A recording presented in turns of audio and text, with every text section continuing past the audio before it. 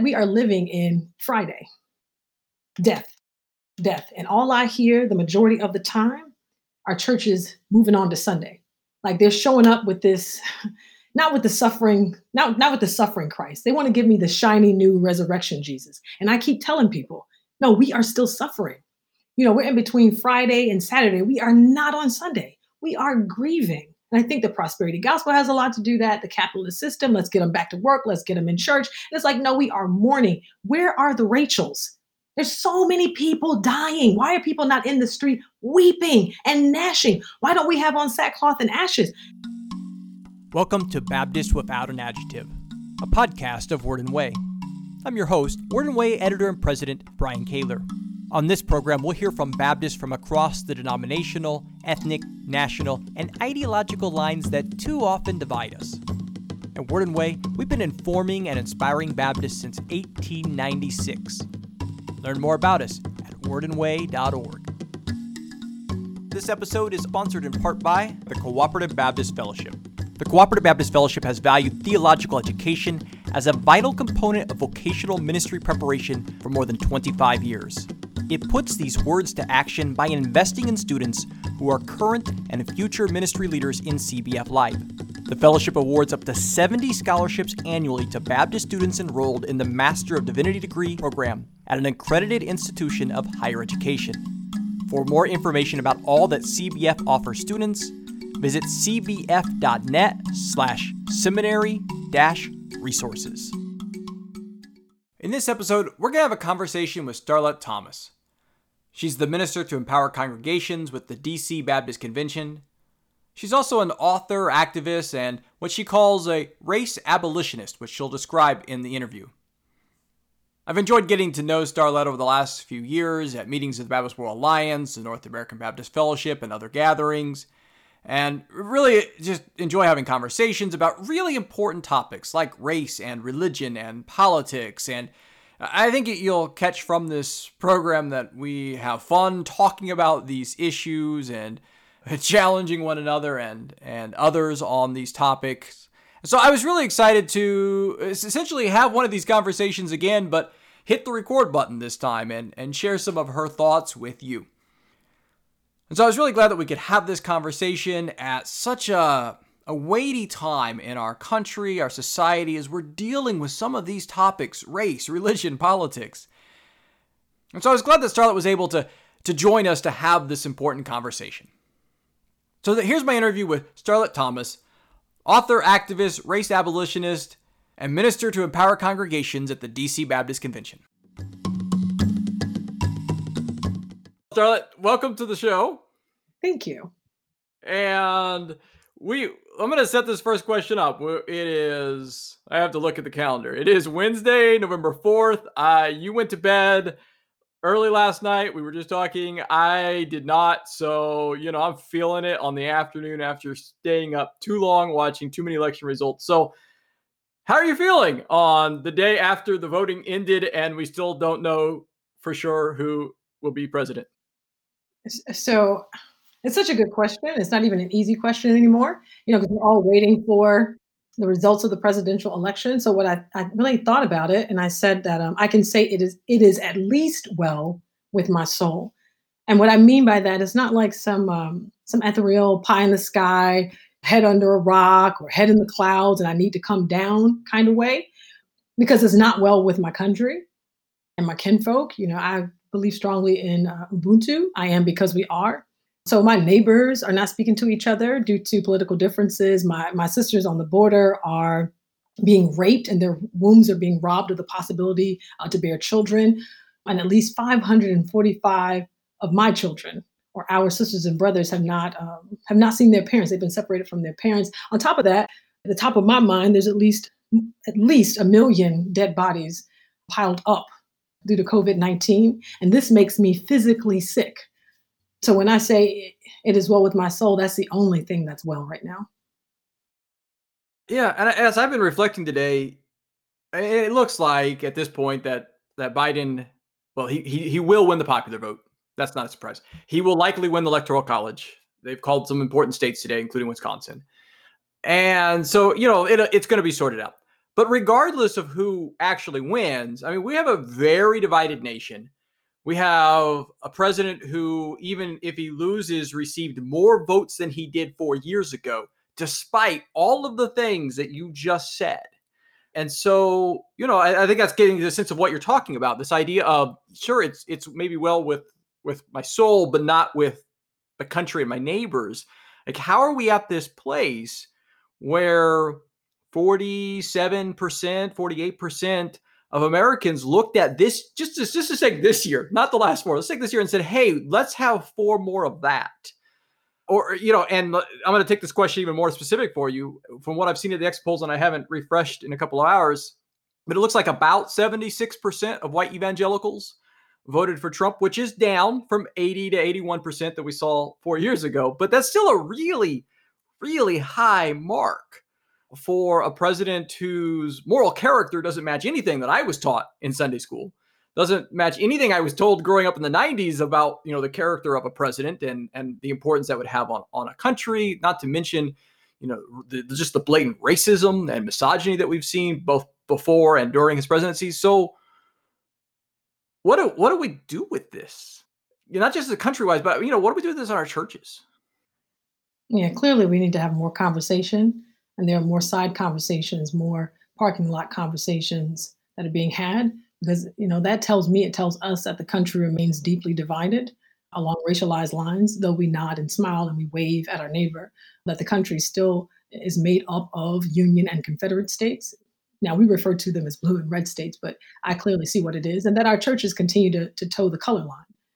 It tells us that there is not a separation of church and state, at least in my estimation, my opinion, that there are Christians, specifically socially colored white ones, that feel that the kingdom of God, the promised land, or whatever metaphor these groups now employ, that this single patch of dirt, this North American part of the earth, and all the beauty and bounty that it has is reserved for a select few who follow a kind of Pharisaical rules, that the agenda, the advancement of one group's way of doing things, which is an expression of assimilation, colonization, and domination, is more important than expressing the "for God so loved the world" gospel, which includes all people, and which brings me to a point. It reminds me. It tells me. I'm reading this book by David Swanson.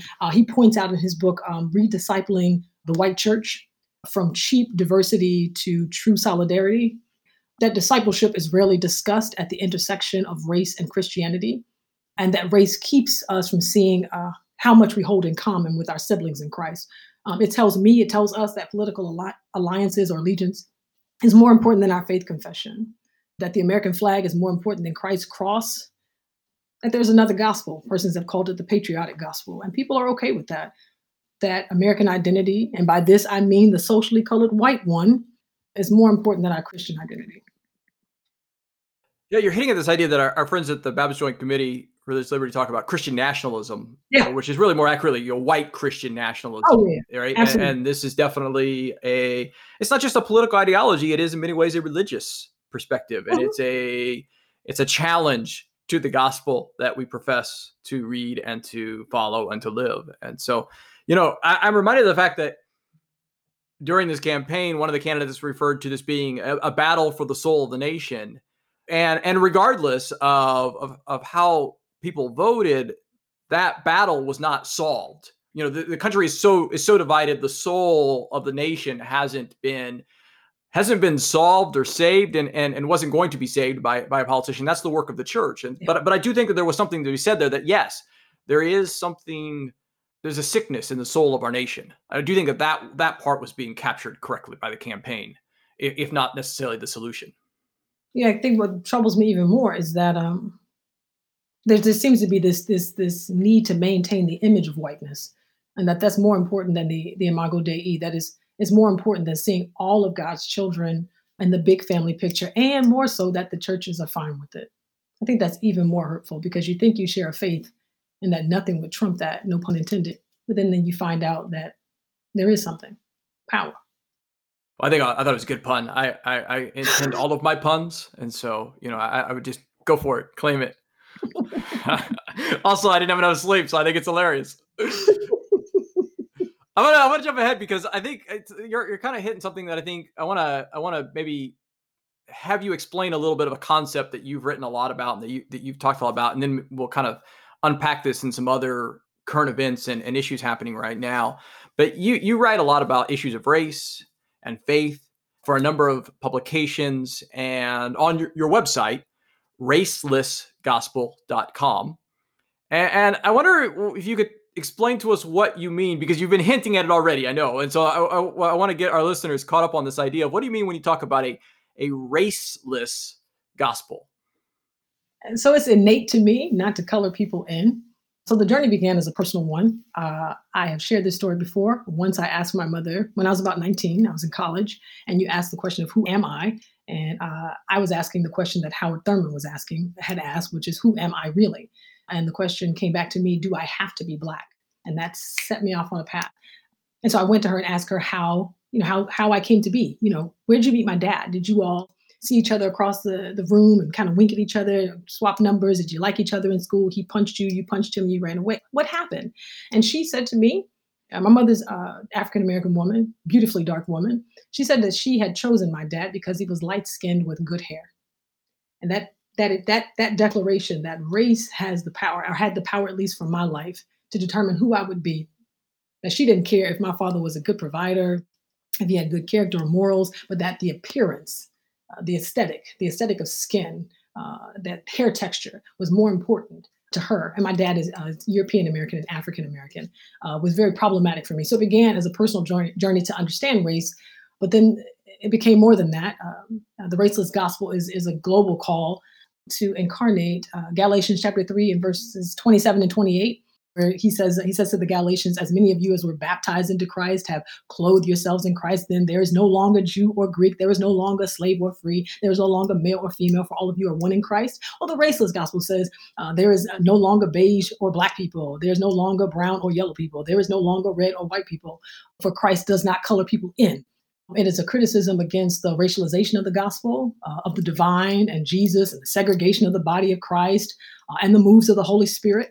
It's a theological challenge to Christians who color in the face of God and then color code the body of Christ. It's a challenge to the creation narrative that race offers, and a question of the position that it has in the life of a Christian. For me, I feel like race has been given a divine status, that it's a silent partner. It's like the fourth member of the Trinity. And so for me, I consider myself a race abolitionist. Some people call themselves race eliminativists. It's easier to say abolitionist. So for me, it's just innate. It is what the gospel is about. And it's what I've been called to do in the world. Other people have other calls. This is my lane. I can talk about race all day long and I won't get offended once, because race is the offense to me. Race is the enemy, because we don't wrestle against flesh and blood. But race would have you to believe that. And that Christians do it is incredibly troubling to me. Because one of the things that's at the heart of what you're talking about here is, and I know this is sometimes hard for us because of the way that we're brought up in our culture, that everything is Black and white and Hispanic and Asian, right? But that these are socially constructed terms, that race does not inherently exist. Particularly the idea of whiteness. Either you don't go back very far. I can tell you when, because I'm terrible. I'm a nerd. Winthrop Jordan in The White Man's Burden, Historical Origins of Racism in the United States. I quote it often. On page 52, you find this simple sentence. It says, after about 1680, taking the colonies as a whole, a new term of self-identification appeared. White. 1680, not in the beginning with God. 1680 is when white people, and I'm using air quotes, my friends, came into being. And largely with this idea of justifying slavery. Yeah. Because to justify why this group of people could be held in bondage and it would be inherited, we had to define them as somehow different. And so that's really what we get to this concept of race. Absolutely. So I just think this is really important to understand, where people understand where you're coming from in your work, as we're kind of talking about these concepts and the impact it has continuing on our culture today. Yeah, so I think it's Charles Mills. He would call it a racial contract. He says the Constitution doesn't really read "we the people." It really reads "we the white people." It's about exclusion. It's all about capitalistic gain. It's all about monetizing bodies. It has really nothing to do with your flesh at all. It's like whatever we need to do to justify domination and to make more money. It's all about profit. And that's what, what I think is particularly concerning when we start looking at this for the church is, so we're both Baptist, and Baptists, even in the South, early on, were not largely proponents of slavery. Now, I mean, it's a little bit of a surprise to us now. When I learned this from a historian, it's like, oh, wow, because you think of the Southern Baptist Convention literally birthed to defend slavery. But we weren't, historically, white Baptists, defined white Baptists in the South, were not for slavery because they were poor.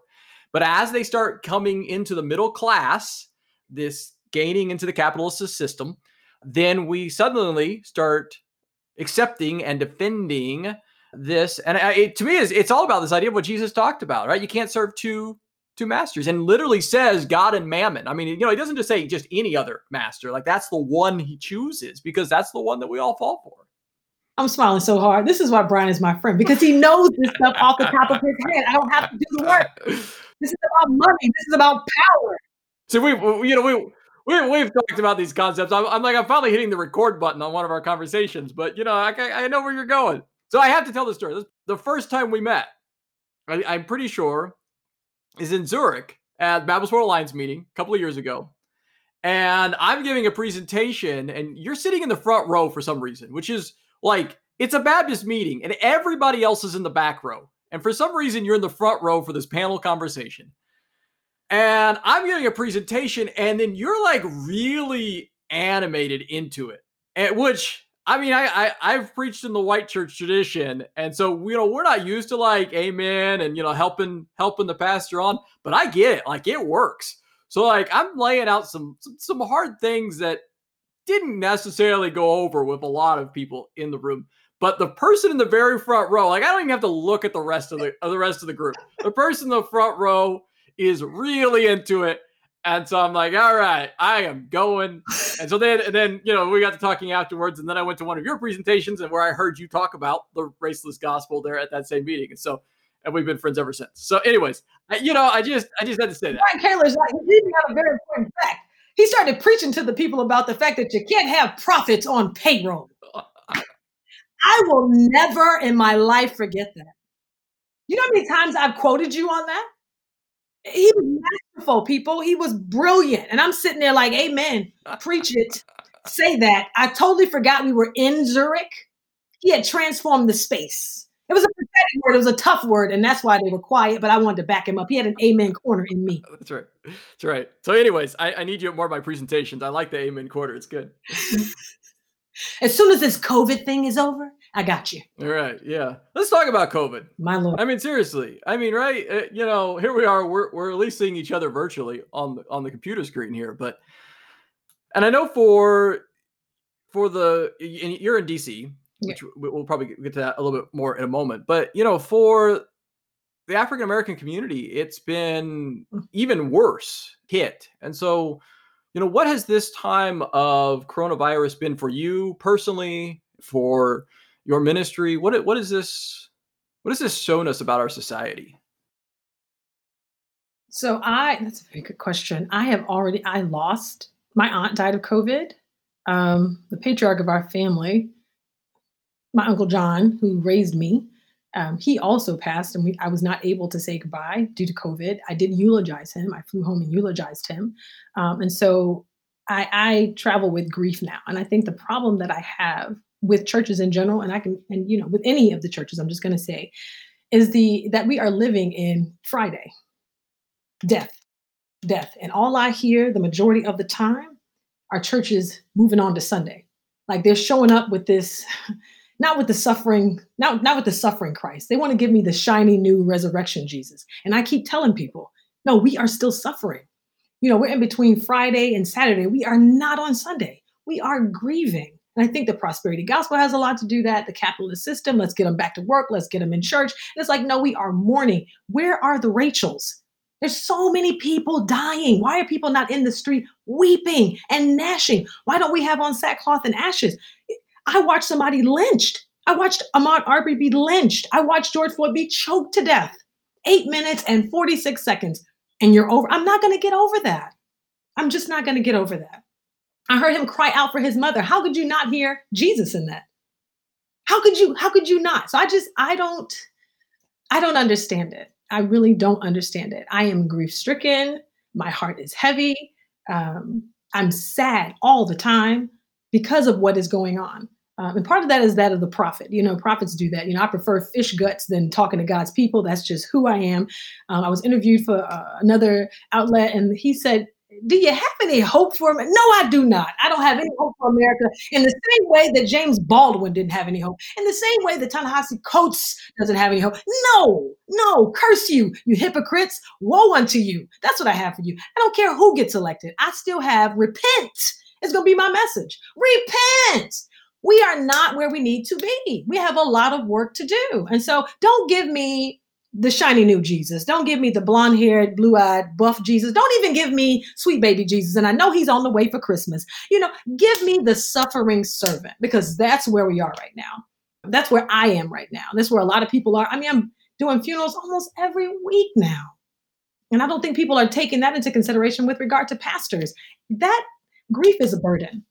And so I would appreciate it if people would tap into that instead of trying to go along, you know, and go along like things are normal. This is not normal. And it's funny because I was doing some research on what churches were saying during the last pandemic. Zero. The theology for suffering during the pandemic. You know how many good sermons I heard from 1918? Zero. The church does not know how to talk about suffering, which I think to be quite ironic since Jesus died. I don't understand it. Well, and I mean, you're sounding a lot like Jeremiah. I mean, you know, Jesus, like this is in I our am neck. definitely Jeremiah. Who wrote a And whole a little book? bit of Jonah. We have the Book of Lamentations. I mean, oh, absolutely. Oh, I walk through that thing. And Jonah, because most of the time I'm just like, who?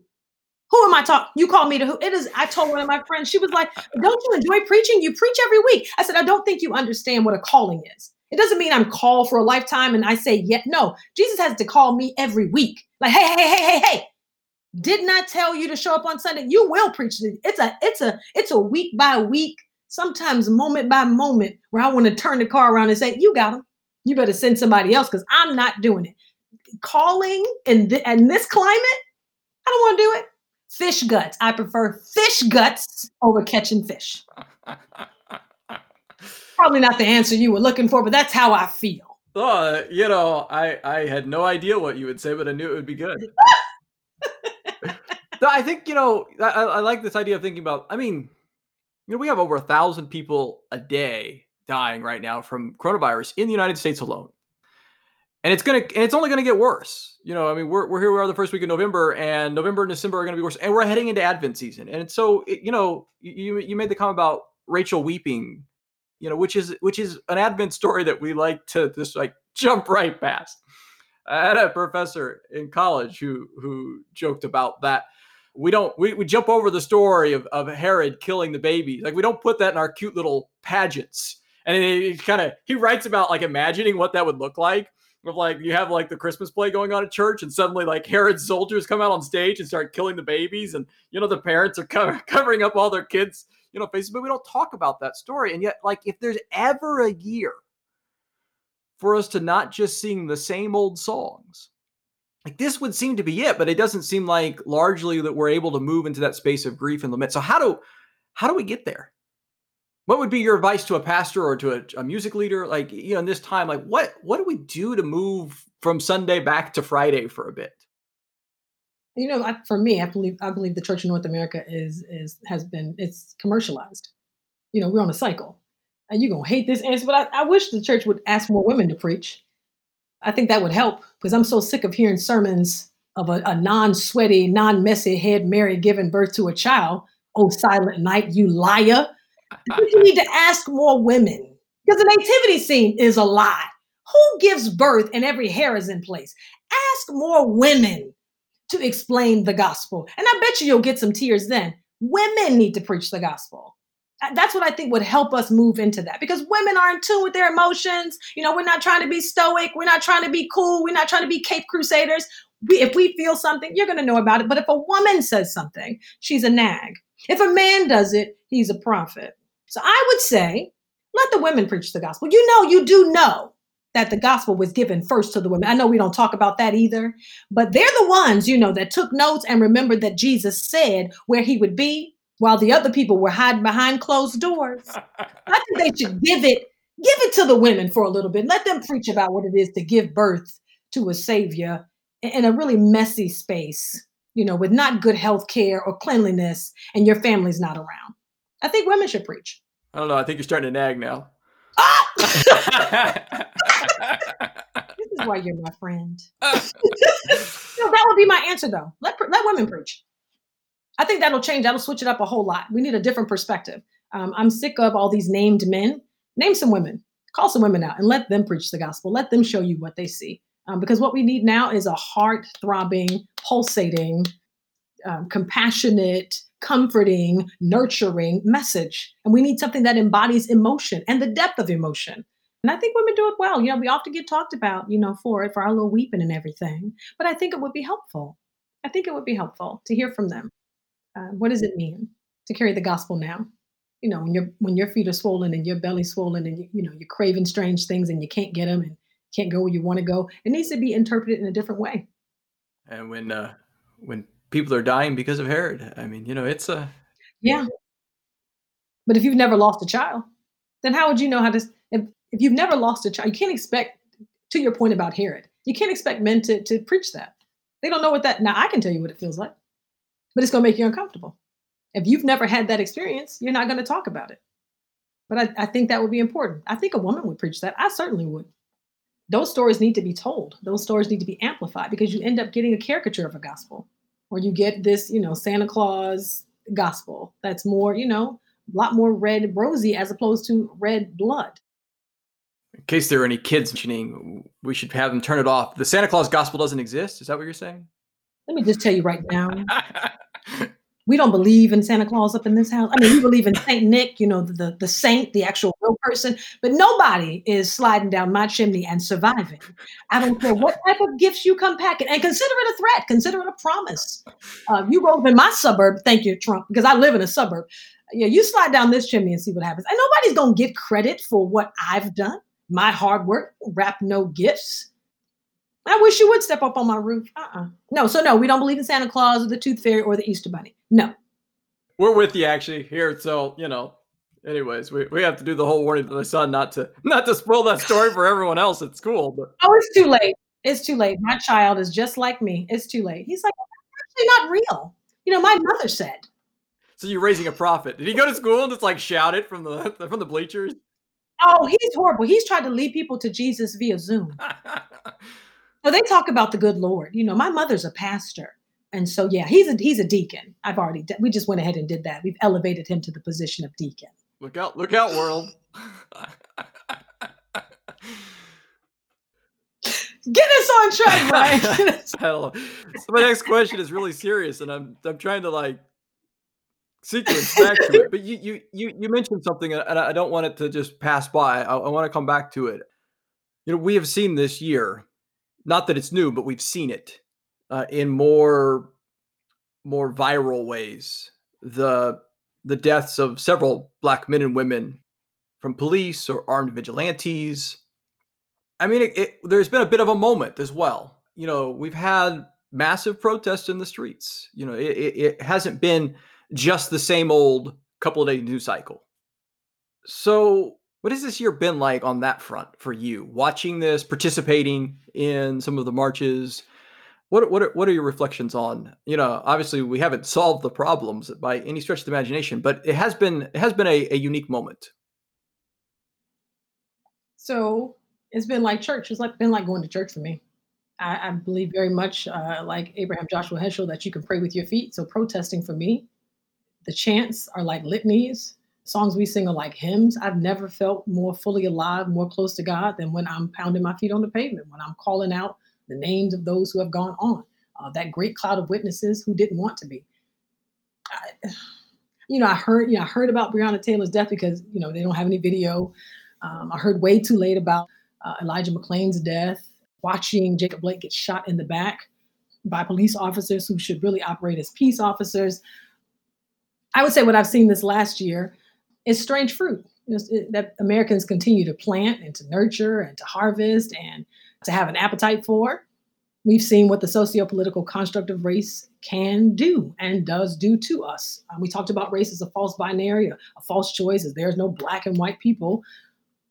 For me, it became more evident that it's a carnal system where certain persons are treated better, viewed as better people based solely on appearance. And that because you have been colored in as white, you are inherently better. And I see it as a recreation of human beings into colors that cause the senseless death of countless African American people, which produces more trauma, hurt, and harm. And they are killed because one group feels called, either divinely, politically, socially, culturally, traditionally, or racially, to do so. They feel it their divine right, the natural order of things, to kill people. And I've seen more clearly than ever that seeing human beings as colors causes more death and division in more ways than one. I feel like persons have died, and I certainly have in certain ways, have died in ways I hadn't expected. And I had more hope for the church, and now I have less than that because I don't feel like the church showed up like it needed to. I'm deeply, deeply, deeply disappointed. I didn't see enough clergy on the front lines, and I was out there day after day after day. I missed Trump by an hour. I left an hour before he started gassing people. An hour before. I'd been out there all day, and I came right back the next morning and sat on the steps. And it was an act of defiance because how dare you do that? But I didn't see a lot of clergy folks. And when I did, photo ops, it was orchestrated, and I was invited to come to some of those, and I declined. I'm not coming here for a photo op. I'm coming to march with the people. I don't want another service. I want you to march. I want you to I want you to pound the street. I want you to put your body on the line, not get on a microphone, unless it's a megaphone and you are marching. And I don't mean at an opportune time that works for you and your schedule. I mean at all times of the night. Go early in the morning, stay till late afternoon and pass out sandwiches, and then go late into the night with people. And I did all of that. And I enjoyed it thoroughly. I felt most alive when I was with them, crying out in the streets. I've never felt like that in my life. And if I wouldn't have done it, I wouldn't have known that church could be experienced at such a deep level. I felt fully alive and most like myself when I was protesting. Nothing like it. I felt like I was most called, like I thought I was doing God's work. Like that good trouble I was getting into, I really felt like this is what you're supposed to be doing right now. And I got up every morning asking God, where do you want me to go? And it was always back to the streets. Day after day, week after week, I was there for more than a month, just showing up, just being present. Where are we marching to today? What are we saying today? Who died today? Whose name are we calling today? That became my prayer list. Those names. Yeah, transformative experience. Changed my life. I mean, I got I have some things I can share with you, some rubble and things of that nature. I can't suggest, I can't tell you if I was there or not, but, I have some memorabilia, for some of the false idols that have been erected throughout the street. I can't tell you, when I got it or from whom. But it was deeply meaningful to be a part of tearing down internal and external structures that seek to divide us and that keep us tied to a history that we don't want to be tied to. We're tired of that narrative. We don't want to be enemies anymore. We don't want the traditional hand-me-down hatreds. Why don't I like you? Because that's what we've always done. I don't want that. I don't feel like there's a future with race, which is why I seek to abolish it. I don't see us moving forward with it. And what I think you're hitting at here that is so important. I mean, one of the things that this is what Walter Brueggemann talks about. The prophets help us to think the unthinkable, to see the unseeable, to imagine the unimaginable.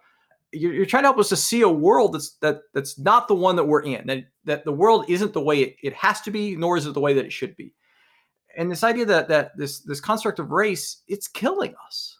That's right. Some more than others, but it's harming all of us. Or it's killing all of us the same way. We just don't feel it yet. Every time one of us dies, an African American dies, more of you die too. We become less and less of ourselves every single time it happens. Yeah, one of my favorite quotes is from Gene Toomer, says, "I'm building a world." Yeah, that's what Christians are supposed to do. These new creatures, we're supposed to envision something else. So I don't understand the Christian imagination at this point because it looks like more of the same. I just don't understand why we don't have the eyes to see it. Doesn't isn't that the calling? To see something else. But I don't think people realize how tied to each other we are and how this does not have to be this way. It really, really doesn't. And that you can really step outside of it and see people totally differently. I did it every week when I was on the streets. This guy came up to me to apologize for what his ancestors had done, and I appreciated that. But he introduced himself as a white person. And I said, "You're white? What does that mean?" He's about 20. And he couldn't answer me. I said, "What culture, what language, what tradition?" And he's got stuck. And I said, "Where are your people from?" He said, "Oh, my people are from Ireland." And we had a whole conversation. I gave him a book, How the Irish Became White. Had a whole conversation, and his eyes opened just like that. He said, "I'm not white." I said, "No, you're not. You're Irish." And I said, and it changes the conversation. It lets me know about your language, your culture, your tradition. I said, "Tell me your mama's name. What's your mama's last name?" And it was a soldiers. It's a line of soldiers right in front of us. And I watched one of the guys witness the interaction. His eyes just opened up and he just smiled. This is what happens when you take race away. Because we haven't really met ourselves and we haven't really met each other when you start color coding people in. When I say white person, a bunch of stereotypes and prejudices come up. So I'm never going to meet Brian. No, I'm going to meet the colonizer from hundreds of years ago. If I say Brian is a white person, I'm never going to meet you. I'm never going to know your mother's name. I'm never going to know what your cultural history is. I'm not going to know what your favorite food is. I'm going to know that you are a white man and you're seeking to oppress me. You are the enemy, and I'm supposed to keep myself away from you. When you take away race, you take away all of that, but you also have to invite vulnerability. I have to want to get to know you, and I have to really want to get to know myself. And at this juncture in my life, I refuse to be a stranger to myself. That's the thing that's the problem I have with race, that it gets first dibs, that it gets to say who I am before I do. And then it's a traditional understanding. It's you telling me who I am because that's how other people have viewed me. No, I get a mirror, not a reflection. You understand what I mean? I want to know me, who I am really, apart from anybody else's commentary. That's the goal. That's what it's about. It's not about color blindness or not seeing the implications of race and not knowing that it's a real system. I get all of that. What I'm saying is it doesn't have to be that way, that you can be freed from that. And doesn't Christ offer that? And if he doesn't, then you need somebody else. Because if Jesus can't beat race, what are you here for? Howard Thurman asked the same question about why you asked it in the preface of Jesus and the Disinherited, why the church is not able to solve these kinds of problems. Great question.